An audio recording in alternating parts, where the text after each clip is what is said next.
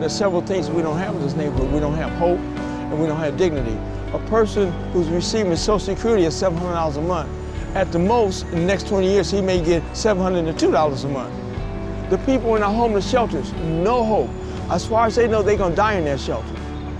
So that's why it's so important to give people hope and dignity. And in order to do that, you got to give them an opportunity to be able to change their life, improve their conditions.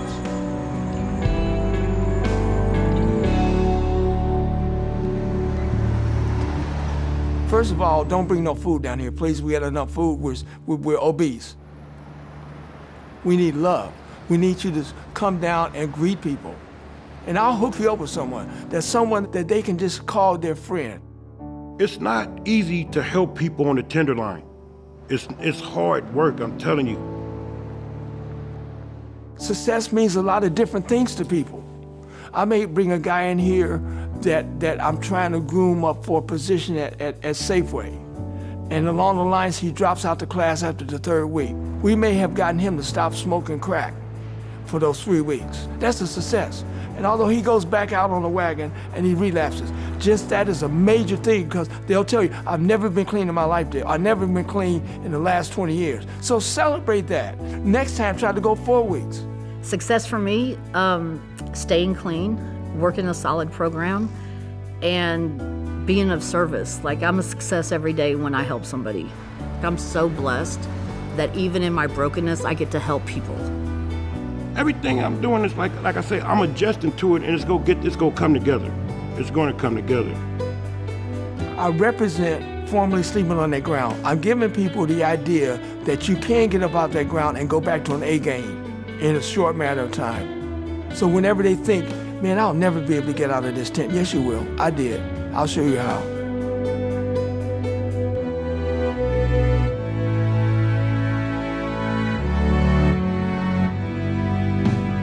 This sidewalk doesn't fit me anymore. On the concrete, there's no space to build a home. And the world to me looks different than before. So I give myself to living what I know. Good to see you, Ray.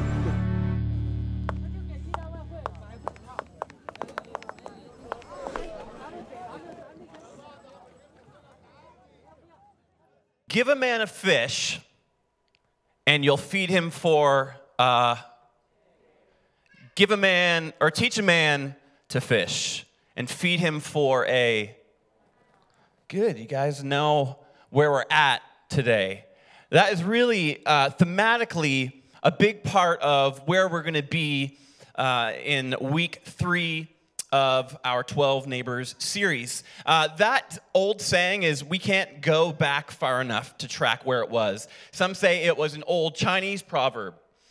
Someone say Maimonides, who was a Jewish philosopher from Spain in the 11th century. They say he said it.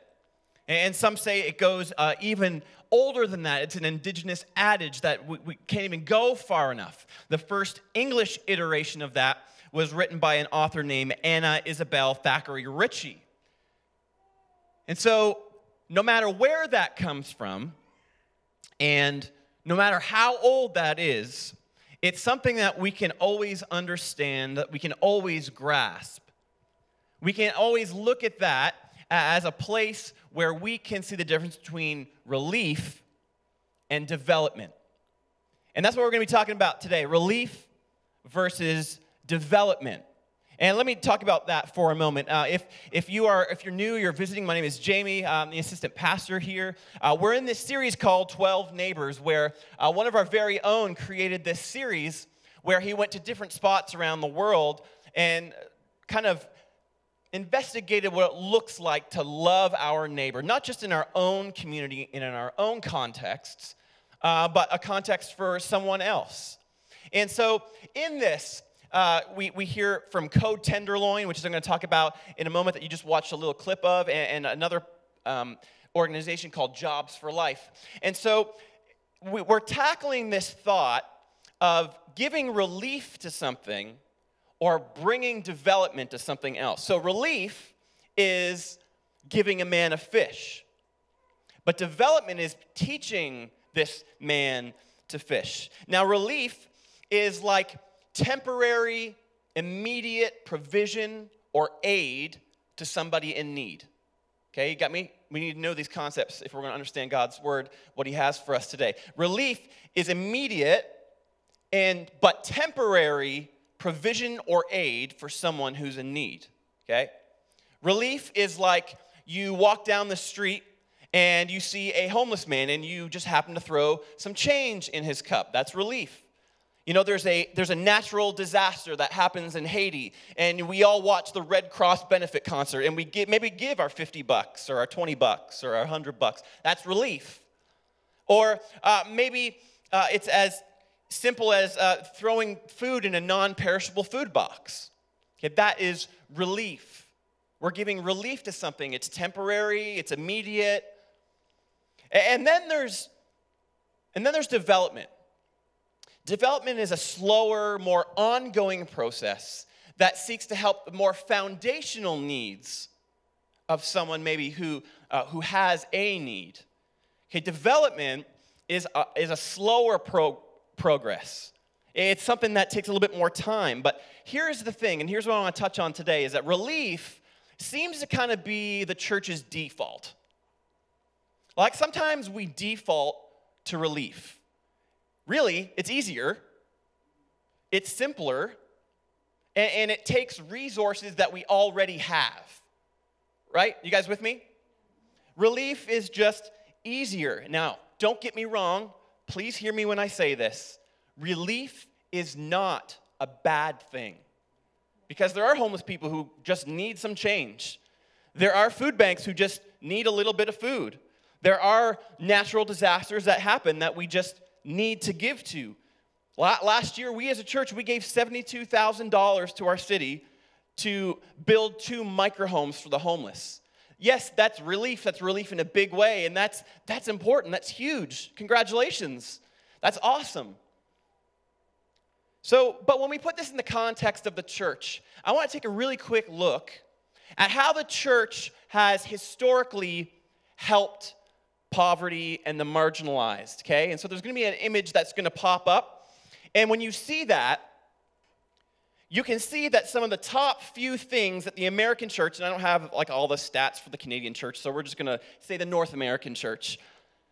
We've helped with food and clothing and housing, right? Food banks, Habitat for Humanity. You've got clothes in your closet that you don't wear anymore, so you'll just take it to the Salvation Army. Like, this is how we naturally respond. This is relief. This is easy. It's simple, right? It's our default. These are the ways that we help.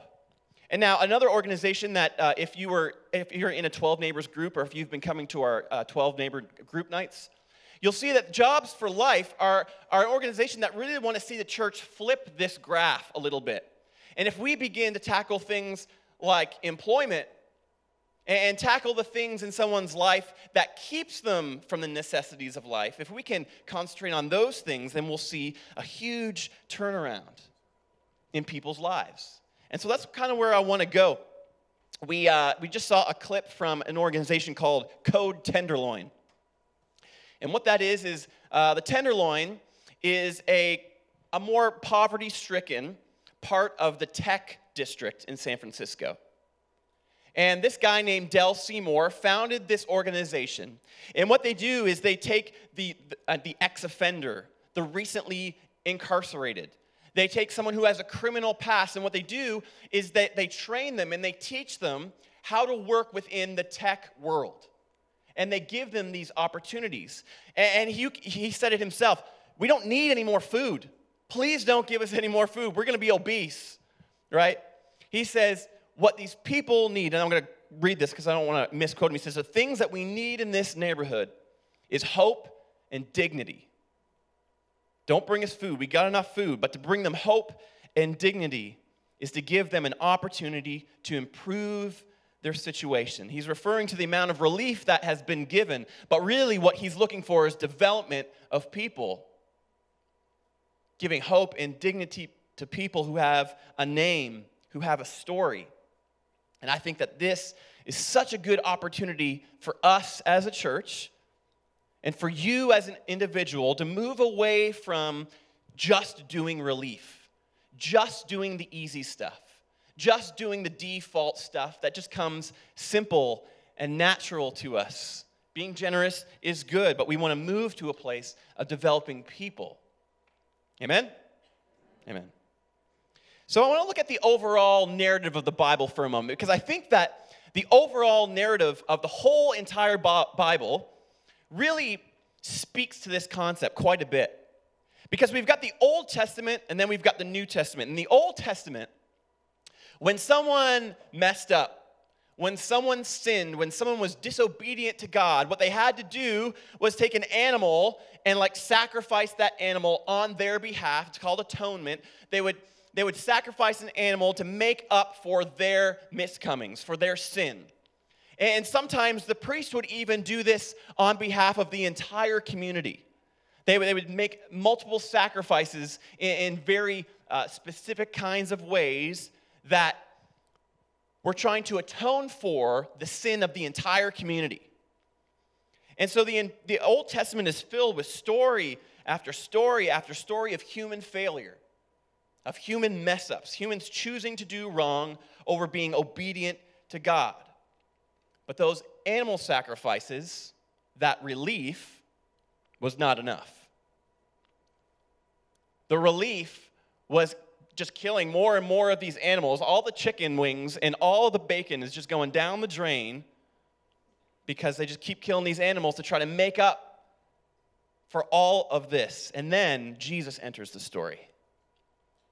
Jesus enters the story, and through his perfect, sinless life, and through his ministry and his death and his resurrection, he shows us that the relief that hasn't worked, that the animal side, it just doesn't seem to be doing its job, and he steps into the story, and he becomes development.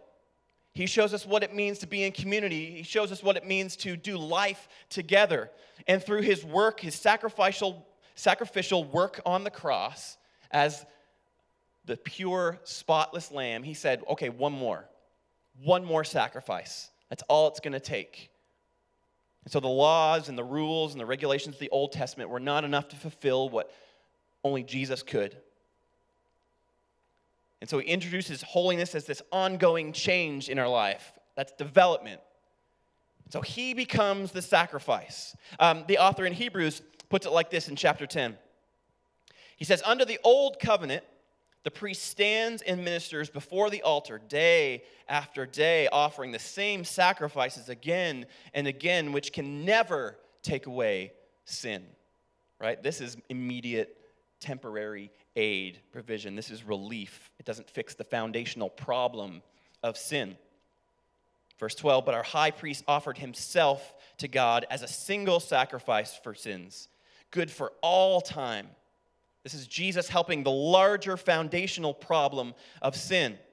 Then he sat down in the place of honor at God's right hand, and there he waits until his enemies are humbled and made footstool under his feet.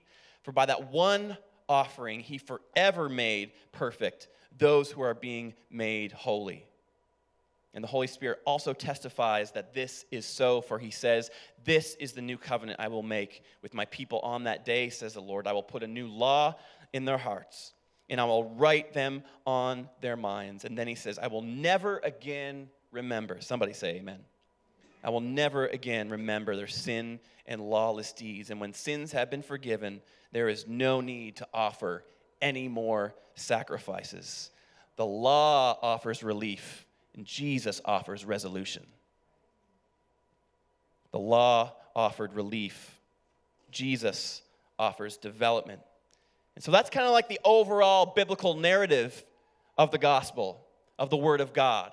I want you to open your Bible to 2 Samuel 9, if you've got your Bible or if it's on your phone or whatever.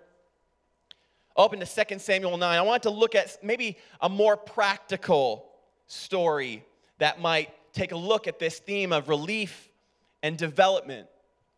of temporary and immediate aid versus an ongoing process of holiness and change and trying to dig deep into the foundational problems in our lives. And so we're going to look at the story of David for a moment. And if you are, maybe if you're new, you're visiting, maybe you're unfamiliar with who David was. David was a very central character in the Old Testament. And in the book of 1 Samuel, we see kind of his story into kingship. He, as a young boy, was anointed as king, but it took a while for him to be appointed as king. And so during his years, during this anointing, he began to serve under King Saul. Saul was the king that was ahead of him. He began to serve under King Saul. He became best friends with Saul's son, Jonathan. David became a great warrior, and he gained popularity and trust with the Israelite people. All the while, King Saul begins to get jealous. He even begins to throw a few spears at David, try to kill him a few times. He chases him out of town just so that he can go and try to hunt him down. So it's not the greatest friendship. Like, they don't have the greatest of relationships. It's a little rocky at this point. And so later on, of course, Saul dies in battle, along with most of his other capable heirs. His son Jonathan also dies in this war. And then when that happened, David becomes king. And this is where 2 Samuel 9 comes in. As king, as one of his as the new king, one of his first duties is this. This is 2 Samuel 9. And David asked, "Is there anyone still left in the house of Saul to whom I can show kindness for Jonathan's sake?" For Jonathan's sake. Now, there's something very interesting about this. Because David was, like I said, Jonathan's like best friend. They were as close as brothers. And he's like, I know what Jonathan would want me to do is treat others with kindness. And so that's what I'm going to do. And what's interesting is, especially in the Middle East, when a new dynasty would take over as king, when they would take over the kingdom, the new king would go out and try to destroy all the living heirs. They would go out and try to destroy any sons that might regain power later or try and come and take back the throne for their family's sake. This was normal practice and very almost expected of David in his new role. But that is not how he decides to act. He says, how can I show these people kindness? Verse 2, now there was a servant of Saul's household named Ziba. They summoned him to appear before David. And the king said to him, "Are you Ziba?" "At your service," he replied. And the king asked, "Is there no one still alive from the house of Saul to whom I can show kindness?" And Ziba answered this, and this is actually quite important, how this is written specifically. There is still a son of Jonathan. He is lame in both feet. Now, what's unique about this verse is that Ziba doesn't even call him by his name. He refers to him by his disability. I'm so thankful for a God that does not refer to me by my disabilities. I'm so thankful for a God who does not refer to me by my mess-ups and my mistakes and my past sin. He refers to me by my name. And so he's referring to a boy named Mephibosheth. And Mephibosheth is indeed lame in both his feet. When Saul and Jonathan, in their very final battle, when it comes time for them to die in battle, and they do, Mephibosheth, who is at this point in 2 Samuel 4, I believe, he was 5 years old. And his nurse, his caretaker, as soon as she hears that Saul and Jonathan have died in battle, she picks up Mephibosheth and basically, in a panic, runs away with him in her arms. And in this, she actually drops him and breaks both of his feet and becomes disabled in his feet. And this is why he is referred to as lame in both feet. Something happens in the growth and the development of his legs, and so he's not able to walk. So we go to verse 4. "Where is he?" the king answered. Or the king asked. And Ziba answered, he is at the house of Machir, son of Amiel, in Lodabar. And so King David had him brought from Lodabar, from the house of Machir. And when Mephibosheth, son of Jonathan, the grandson of Saul, came to David, he bowed down to pay him honor. David said, Mephibosheth, don't be afraid, for I will surely show you kindness. Like he thought he was walking into his execution. Not even walking, he was carried in to his execution. He says, no. I'm going to show you kindness. So he doesn't know what's going on. I will surely show you kindness for the sake of your father. I will restore to you all of the land that belonged to your grandfather Saul. And so here's a great example of relief, right? This young man, almost his entire family has been decimated in battle. And he is lame in both feet. At this point, because he has no family to care for him, he's probably a little bit poor. He's marginalized because of his feet. He is set aside, and he is called into the kingdom by name. And David says, I want to show you kindness. And what does he do? He restores all of the land that was given to him by his grandfather when he was king. So this is interesting because he's giving him a means to live. He's giving him land to work and to till. He's giving him land that will make him money and give him food and provide for him. He's giving him something that provides relief for Mephibosheth's life. And this is how Mephibosheth responds. Bowed down and said, what is your servant that you should notice a dead dog like me? In other words, he's saying, why? Well, what good is all of this land? What good is having land to work and crops to have if I can't physically do the work?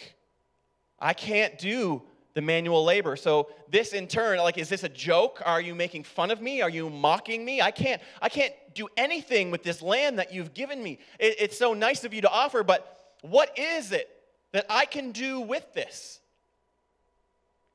David responds in verse 9.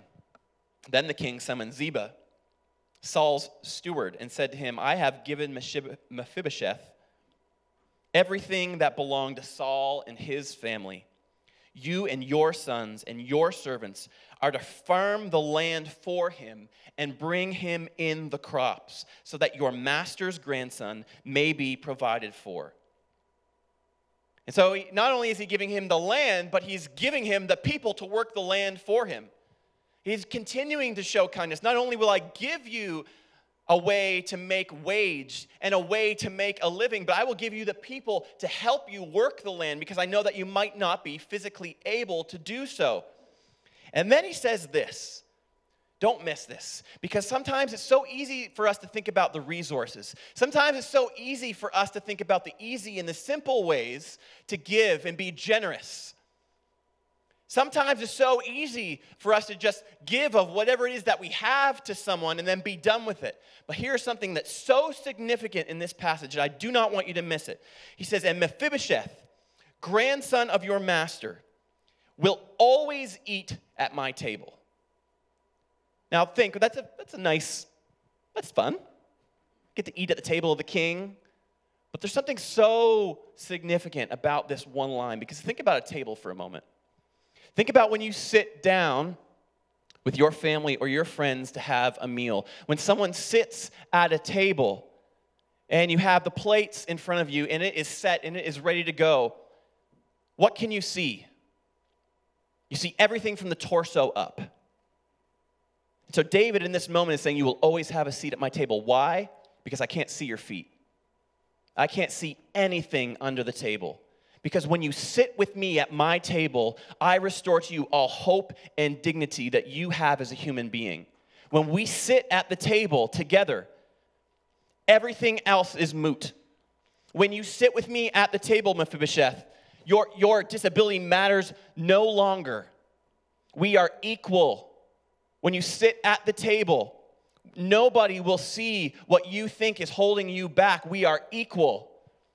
We are same. And he begins to bring hope and dignity. In verse 11, And Ziba said to the king, "Your servant will do whatever my lord the king commands his servant to do." So Mephibosheth ate at David's table like one of the king's sons. Mephibosheth had a young son named Micah, and all the members of Ziba's household were servants of Mephibosheth. And get this, I love this line because I think this wraps up this story. And Mephibosheth, named first, lived in Jerusalem because he always ate at the king's table. But yeah, he was also lame in both feet. All of a sudden, the name comes first, and the disability comes second. So Mephibosheth is receiving this unmerited mercy from David. He had every right, every responsibility as the new king to wipe out the rest of Saul's family, to have all the murders happen and completely wipe that dynasty off the face of the planet so that they never regain control again. He had every right to do that, but instead of bringing more destruction and strife to their family and those relationships, he decides to build bridges and mend relationships and show kindness and have, in a lot of ways, his enemy sit at the table with him. And I believe that Jesus did the same thing for us, his unmerited mercy. This is what it says in Romans 5. And there's some emphasis that I added here, but while we were enemies of God because of sin, we were reconciled to God by the death of his Son and are saved by his life. More than that, we also rejoice in God through our Lord Jesus Christ, through whom we have now received reconciliation.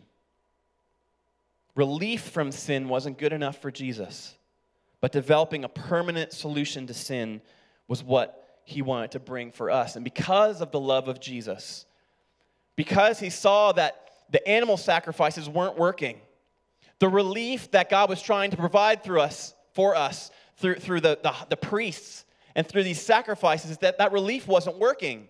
It was helpful for a time, but not for all time. And so then Jesus steps in and with unmerited mercy becomes the sacrifice for each one of us on the cross,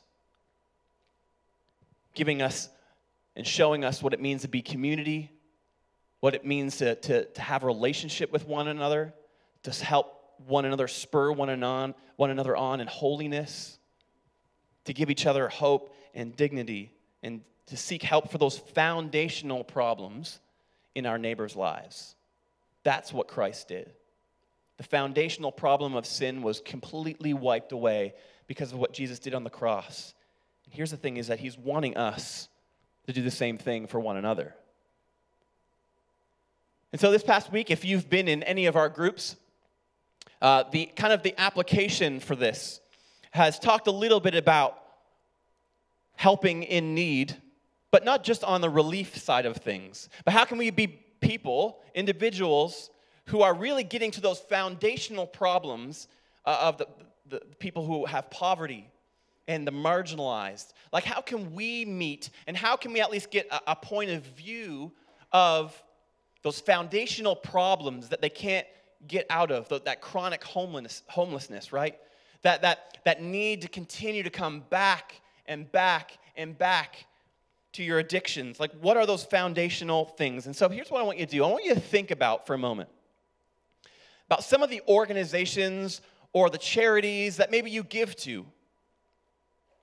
Think about, just even apart from church for a moment, think about those charities and organizations that you give to, whether it's the food bank or maybe it's, maybe it's Compassion.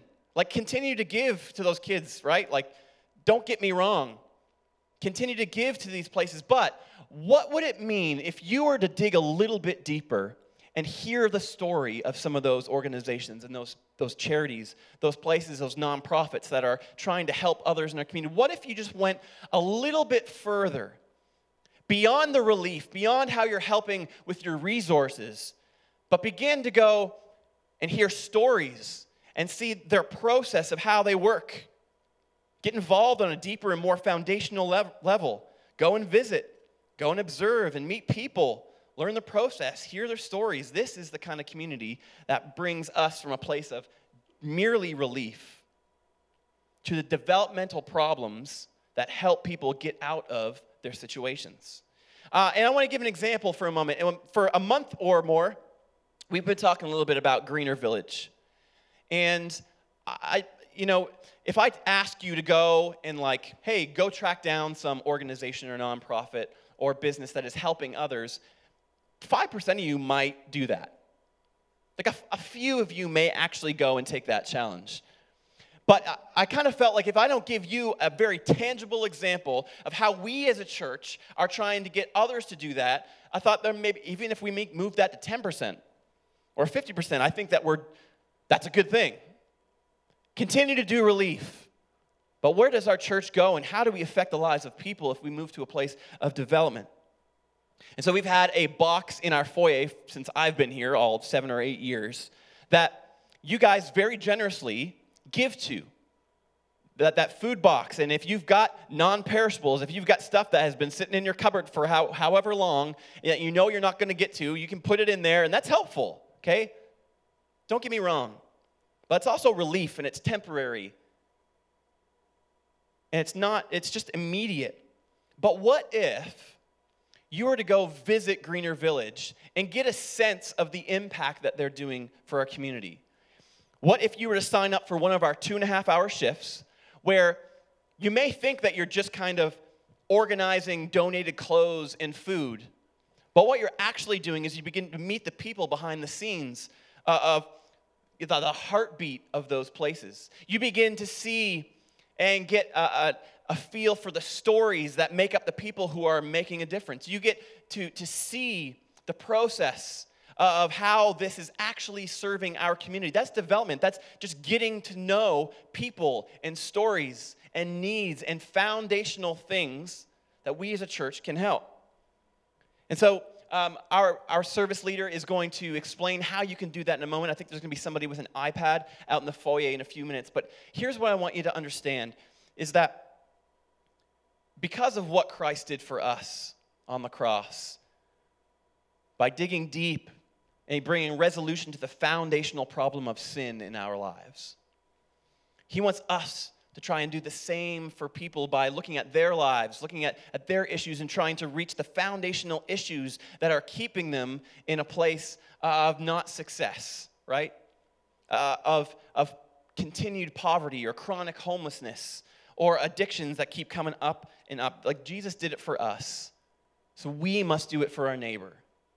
We must do it for the poverty that we see and the marginalized in our city that we see. Like, I'm not trying to boost some new ministry, right? Like, I'm not just trying to get a bunch of names on a piece of paper. We're trying to just, if anything, get you to grasp the concept of moving beyond just your resources and what you give to these places, but giving more of yourself and meeting people, sitting at a table and understanding the processes of it. Let me pray for us. Jesus, I thank you so much for what you've done for us as people. God, I'm so thankful that we're not in the process of seeing animals continue to be sacrificed for my mistakes. I thank you so much that while the law brought relief, that your life brought resolution. God, may we understand the depth of the love that you have for each one of us. And Jesus, that you would continue to work in us, to change us, to transform us. That you would do a good work in each one of us, God. Change our hearts so that we would love our neighbor more and better. And it's the name of Jesus Christ. We all agreed and said,